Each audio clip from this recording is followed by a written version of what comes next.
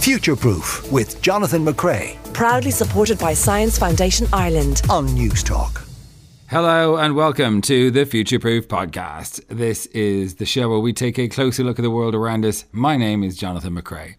If you're anything like me, you must be buzzing off all the astronomers, buzzing off all the JWST images. And this episode, we are going to have a chat with Tom Ray from the Dublin Institute of Advanced Studies about his work on one of the instruments and what it means for Irish research, but also talk about the pretty pictures. If you'd like to see some of them, by the way, I'm sure you've already done so, but they're on our Twitter page. We're at News Talk Science. If you'd like to comment on this week's podcast, you can email us, science@newstalk.com, or you can find us on Twitter. We're at News Talk Science. First, though, it's time to look back at some of the breaking stories from the world of science this week that aren't about the telescope, because we're going to talk about that in a bit. We're joined by Dr. Shane Bergin from UCD and from NUI Galway, Dr. Jessamine Fairfield. Shane, our first story has to do with quantum entanglement. Yes, we've spoken about quantum entanglement a few times on the show recently. So I figure listeners are probably very familiar with me saying it's spooky action at a distance, which that you can have two atoms at great remove that can be so-called entangled, so that they're both in a sort of a superposition where they're kind of mushed up together. And once you take a measurement of one side, you can instantly get the other side to pop out the same result. And so this is so-called spooky action at a distance because, in theory, the distance between those two objects doesn't matter. In other words, as soon as you measure on one side, you instantly have the outcome at the other side. Which is really cool, but also really weird, right? Yeah, absolutely. Because you would think, right, sure, it could travel faster than the speed of light, which we know is the maximum speed that anything can travel in the universe. But it can't. And this really takes a little bit of thinking. So whilst in theory you could have two entangled objects separated by massive distance, like light years, you wouldn't know that the measurement was successful until you were able to talk from one end to the other. So, in other words, if Jessamine was on a planet 2 light years away, and I was here on Earth, and I did the measurement, and I have to assume that the answer popped out at Jessamine's end, we'd have to talk to each other to know that worked. And so, information about the experiment cannot travel faster than the speed of light, and so that's how we know it doesn't break that rule. So we will never be able to communicate faster than the speed of light. But we assume that this entanglement, where if one side says 0, the other side says 1, we assume that happens instantaneously and so therefore faster than the speed of light. Yes, and we can use that as a fantastic way for us to get around people hacking into data, right? So this is what ultimately this is about creating safe networks. So it's built around the idea of a quantum state. So what they've done in this experiment is they've taken 2 atoms of rubidium and they've optically trapped them. So they're very cold, and both of them are excited with a laser. And what happens when you excite the atom with a laser is it rearranges its electronic configuration, and then it relaxes. And as a result of the relaxation, it gives out a little bit of energy as a photon of light. And due to a quirk, the polarization of the light, so one effect of the light that comes out, is entangled with a property of the atom called its spin. So you have this entanglement. And so you have 2 rubidium atoms, and they're both entangled. You have a way to connect them through light, and so the whole system is entangled. And if you put in some sort of a detector at some point along the system, you can do the measurement, and you can kind of control this network. And what's really cool in this experiment is that they've been able to do it with an optical cable that's a whopping 33 kilometers long. That's incredible. And they've also been able to do it where the photon, or the piece of light that's carrying the information between the 2 rubidium atoms, is at the wavelength used in the telecommunication industry, which, as everyone would know, is about 1500 nanometers. So it's a color of light. And they use that particular color of light because it's associated with low loss. So if you send a signal out from point A to point B, you want to make sure it gets to the other end. It doesn't need a booster along the way. So they managed to excite this atom, so it fired off a photon. It traveled how many kilometers? 33 kilometers. 33 kilometers down to the other end, carrying the information of this spin to be able to match the atom that also had the other part of that key, essentially. The key. So effectively the light between them is the bridge that entangles both atoms. So you can have an atom at point A and an atom at point B. They're separated by 33 kilometers, and you can entangle the whole system by the photons that move between them. Isn't it incredible? Like, it really is. It's absolutely mind-blowing. It does. It completely blows my mind. So much so that I'll move on to the next story, which is about sunlight, Jessamine, which apparently makes men hungry. What? Yeah. I found this story really interesting. It's about why both of you might find yourselves eating a bit more this summer, but I won't. And not due to the patriarchy, but due to the effects of a hormone called ghrelin. So there were researchers from Tel Aviv University who started out by looking at just a large nutritional study of about 3,000 people for abnormalities. And they found that men, but not women in this study, were increasing their food intake during the summer by about 300 calories a day. So not a huge amount, but definitely noticeable. That is a lot, I think. It's a good bit. And they did a follow-up where they basically got volunteers to be exposed to 25 minutes of midday sunlight on a clear day, and measured a bunch of different things and found that this hormone, ghrelin, was increased in the men but not the women, which is important because it's a hormone that boosts appetite. It's produced by your stomach. And they did a follow-up study as well using mice, where, again, the mice were exposed to UVB rays. They ate more. They had more ghrelin in their blood. And it's interesting because you wouldn't think that just going out and sitting in the sun would make you hungry. But apparently it can. But again, only for men or male mice. And they think this is because the effect of estrogen, the hormone which is more present in women than men, serves to negate this increased ghrelin production. So men are sitting out in the sun and getting hungry, women not so much. And you can see this effect in the summer, wherever you are. So I found it really surprising because like that the activation of this hormone could be even related to sun. And apparently it gets even more interesting because ghrelin also reduces inflammation and blood pressure. It's actually been previously linked to reduced cardiovascular disease through solar exposure. So this is kind of implying as well, obviously lots of sun exposure is not great, but moderate amounts of sun exposure can be linked to reduced heart disease, which is, again, a kind of surprising link in the body. Is there anything to do with a sort of genetic hereditary system where, being out during the summer versus the winter, for example? I mean, I'm spitballing here, but did they hypothesize why it might be? Is it that, during the summer we're more active, we need more energy and men hunted versus women who, I don't even know if that's necessarily true, but has there been a hypothesis? What a rambling question. Has there been a hypothesis proposed? So not so far, but it's definitely, it's a reasonable speculation, right? That if you're spending time outside, it could be because you're doing more sort of work, and that might be a useful thing to link to hunger in some way. But I think it really gets down to the fact, too, that a lot of these hormones in the body have multiple activation mechanisms, and we don't fully understand them yet. I mean, there's been a lot of research as well looking at ghrelin sensitivity in people and the links to obesity, right? And the question of, whether hunger and satiety are being properly activated in different people and that different people might be sensitive to the hormones in different ways. So, to me, that was already very interesting, but connecting it to something like sunlight is just super surprising. Yeah, certainly to me. Our third story, Shane, has to do with salt. Yeah, are you a salty snack or a sweet snack kind of guy? I'm it all. I take it all. Yeah. No, well, they're all bad for you, and this is this is what it's about. So, salt is bad for you. Sugar, we know, is bad for you. And interestingly, a paper published this morning in The Lancet says alcohol is bad for everyone under 40. I suspect most of the authors are just above 40, but we'll come back to that perhaps another time. This is a study on salt, and it's looked at 500,000 Britons and their self-reported salt intake. It's part of a wider data set called the UK Biobank study, which is incredible.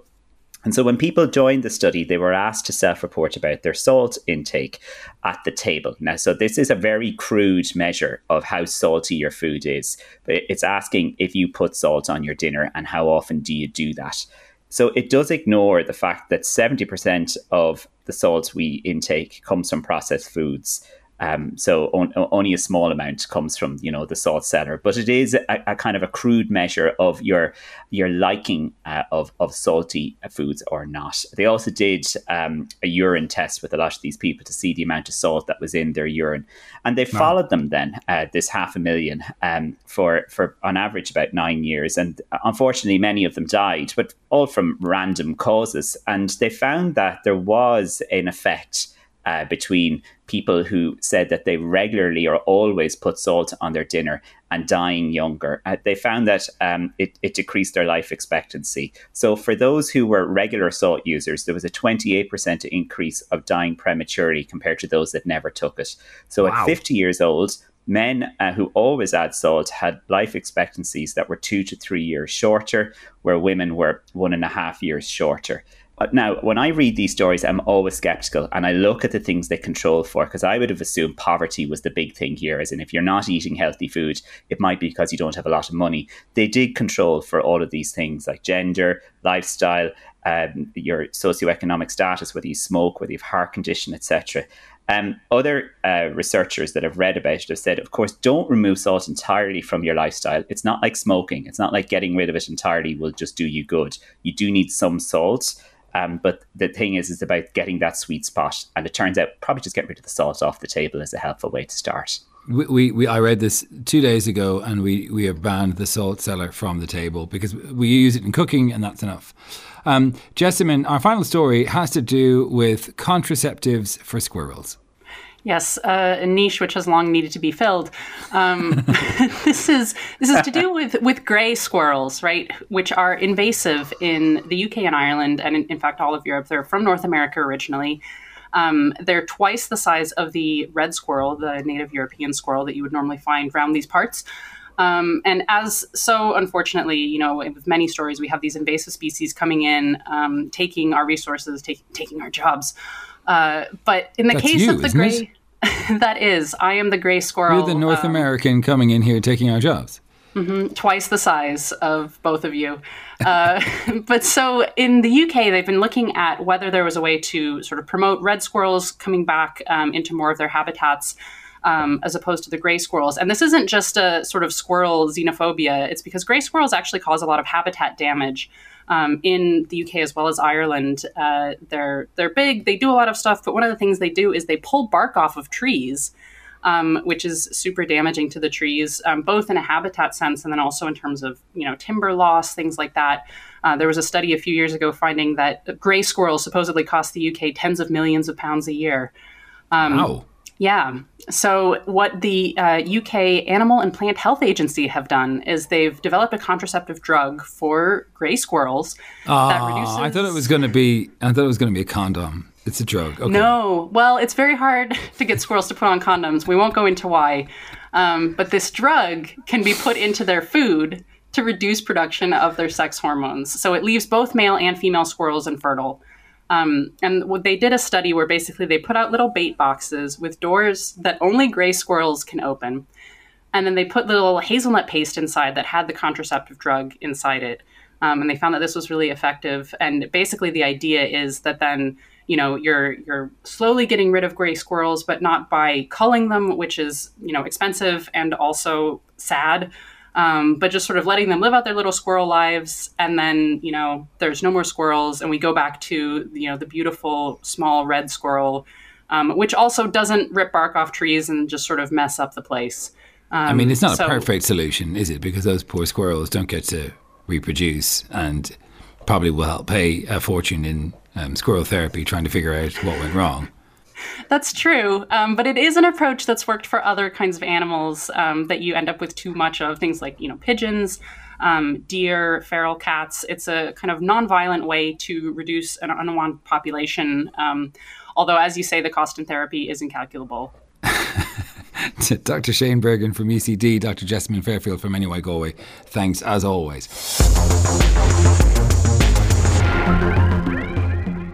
Now, of course, the biggest science news story this week was the release of some incredibly spectacular views of the cosmos from the James Webb Space Telescope, which include the deepest infrared view of our universe that has ever been taken. To discuss this incredible achievement is one Irish man who has been involved in the project for 2 decades, Professor Tom Ray, Director of the School of Cosmic Physics at the Dublin Institute for Advanced Studies. He joins me now. Tom, this must be an extremely exciting week for you. Tell me how much of a thrill it has been to be able to finally see these images that you have essentially been working on for quite some time. Oh, yes, absolutely. A big, big thrill. As you said, I've been working on this project for 20 years and it's been a very slow build-up. But once I saw those images, you really felt it was all worth it. And I've been in this business now for nearly, 40 years. So I don't often get awestruck, but on this occasion, I definitely was. They were just amazing. And the quality was amazing. And there was also a sense of relief for us that it was all working as well as it did, because there were so many things that could have gone wrong. You only have to go back to the first major telescope in space, the Hubble Space Telescope. And when that was launched all those years ago, it was rapidly realized there were problems with the mirror. They had to send up a shuttle mission to try and fix it. In our case, we're much, much further away from the Earth. We're talking 1.5 million kilometers away. Whereas in the case of Hubble, I jokingly say if your car could drive upwards, you'd get there in about 4 or 5 hours. You're not going to make 1.5 million kilometers in 4 or 5 hours. So talk to us about the difference between the Hubble and this JWST telescope. What is the major differences between the two? Well, the first and perhaps obvious one is the Webb telescope is so much bigger. It has got 6 times the collecting area. It's 6 times the size of Hubble.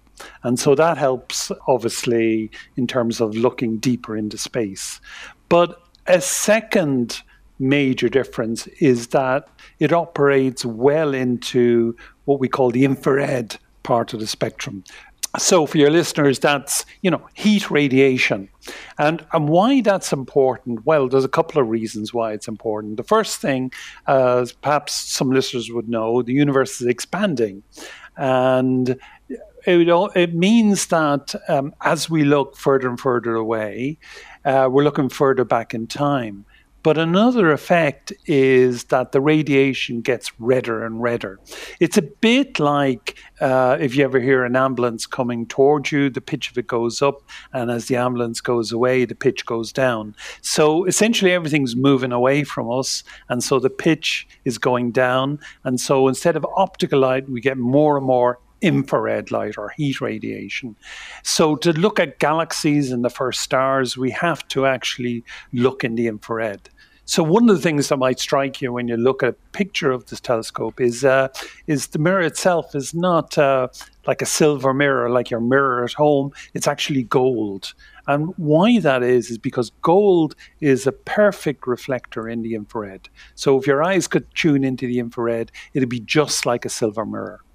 And so for that reason, when we want to look back in time, we need to look in the infrared. A second reason is that we now realize there are thousands and thousands of planets out there, and we're trying to investigate how stars and planets form.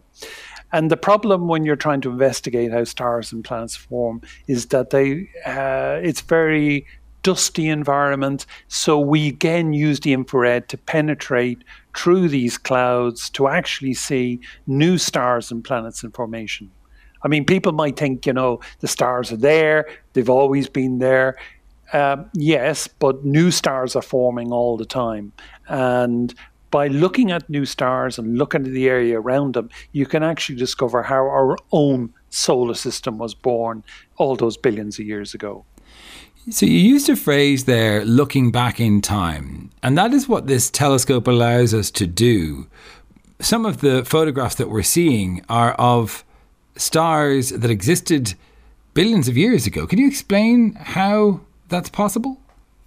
Yeah, well, I mean, if you're in the room with me, there's a very, very small delay in terms of the light from you reaching me. The sound even takes longer again. But if you go to the moon, for example, we're seeing the moon as it was over a second and a half ago. And the sun, if it was to disappear right now, we wouldn't know about it for over 8 minutes, because that's how long the light takes. That's, astronomically speaking, they are really in your backyard, right? It's nothing. I mean, the nearest star to us is 4 light years away. That means it takes 4 years for the light to reach us. But when we look at galaxies, we're talking millions of light years. So we really are looking way back in time. Talk to me about your work on the mid-infrared instrument on the telescope, because this is a hugely crucial instrument that will yield such extraordinary images for years to come. What is it, and what was your work on it? Okay, so we're working on what's called the mid-infrared. In other words, that means kind of the longer heat radiation waves, right? But why it's important, first of all, to do that from space rather than the ground is if you imagine, you're in Wicklow or somewhere and you're looking up at the night sky is very impressive. But what a lot of people don't realize is the atmosphere of our Earth is radiating energy, and it's radiating heat waves. So we're literally, when we're trying to look at a distant galaxy or a new star, we're literally trying to find, a candle behind a furnace. And the furnace is the sky that we're looking up at. So if we go into space, then we get away from this problem. And in fact, where we go is well beyond the moon, as I said, 1.5 million kilometers. And the temperature out there is about minus 230 degrees Celsius. And in fact, our instrument has to be cooled even more, and it's nearly minus 270 degrees Celsius. So, I mean, really, really cold environment.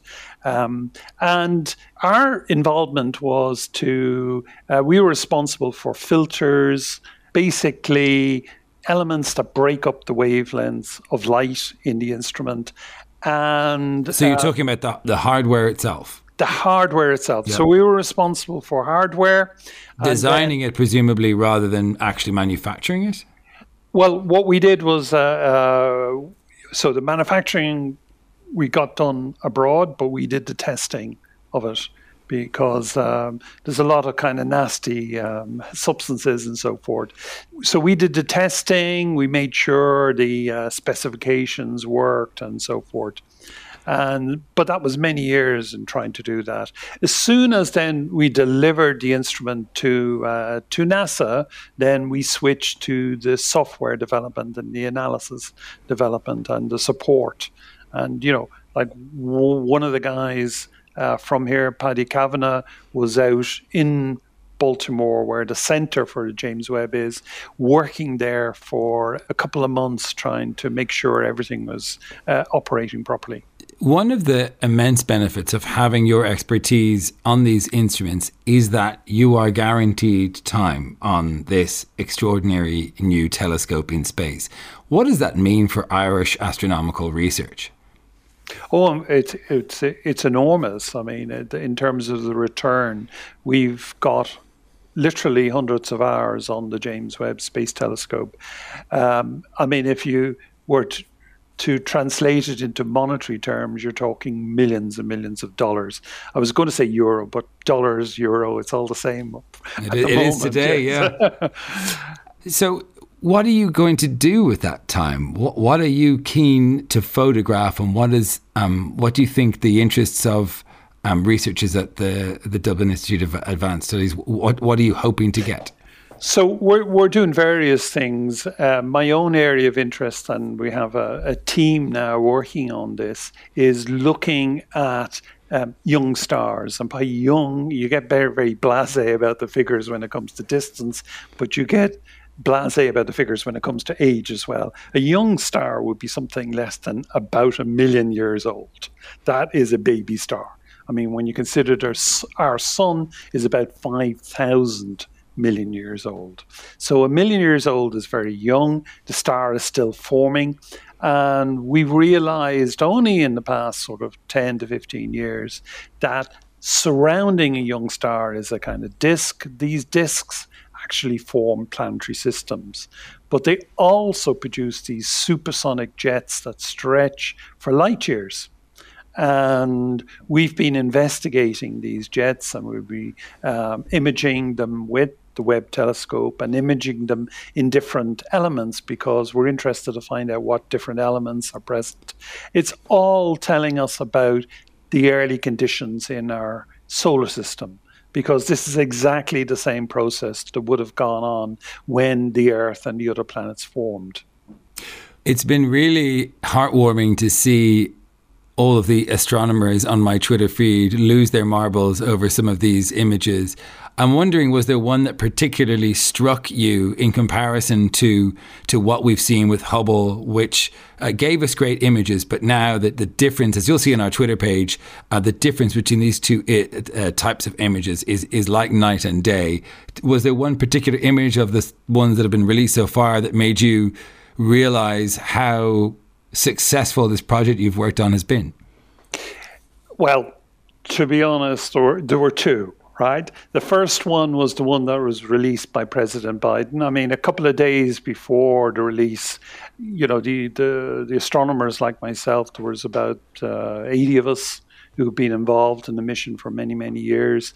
We got together with NASA and we saw the images, we knew what to expect. I was still awestruck on that occasion. I knew, so I knew what was being released on Tuesday and that. But the first image, which shows it's a deep field of galaxies. You see plenty of distant galaxies in it. And there are two things that struck me. One is that image was done in a fraction of the time that the Hubble did something that was even comparable. And the Webb one is deeper again, right? So the Hubble took 2 weeks to do what Webb did in a few hours. And as I say, it was even better again.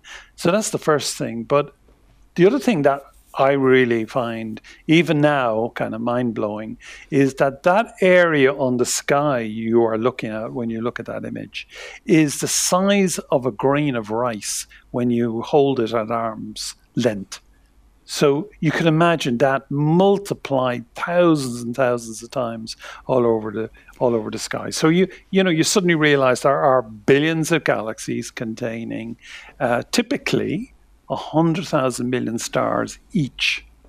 I mean, yeah, the numbers really blow my mind. And actually, one of my favorite images from that list was the Carina Nebula, and the beauty of that image really does make me very excited about the things that are to come. And I think it's just a really lovely time for science. Do you feel like you are right exactly where you need to be in the universe right now? Absolutely. And in fact, that was my second image as well. And I love that image because it's actually of a region of new stars and new planets forming. And when I look at it, I can see those jets that I would talked about, the supersonic jets, but I can see young stars forming. It's just an amazing image. But now we have the advantage of the infrared, and we can see actually even through that cloud, through the Carina Nebula, and see really, really young stars, which are really embedded and so difficult to analyze otherwise. So, yeah, that was an absolutely striking image. But I was kind of saying to myself, well, that's the area you work in and you'll be a bit biased in it. But it's good to hear other people think that's a really, really impressive image. Well, lots more excitement to come. Tom Ray from the Dublin Institute of Advanced Studies, thank you very much for joining us. Thanks, Jonathan. it has happened in times past that people would work on a project such as this for 20 or 30 years, and then the satellite would just explode or the rocket didn't launch properly, and all of that work, all of that effort is thrown in the bin, and getting that work back is just impossible. And I can only imagine how nervous Tom must have been at the launch. But fantastic news that we're getting and will get for many years to come, these incredible photographs. All right, time to look back at some of your comments from last week. There haven't been a huge amount of them, apparently. We were talking about birds and how we used to think that birds couldn't smell until quite recently. And someone says, so is there a scent that would scare off seagulls?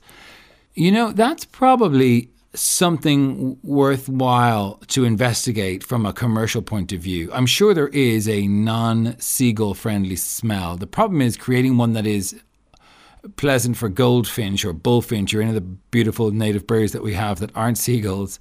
Or I guess maybe it's okay to have a little bit of whatever this scent is around a place that is predominantly inhabited by seagulls. But like, you know, we share the planet with these birds and we kind of have messed up their world. So they're just encroaching on ours a little bit to grab a few bags of chips.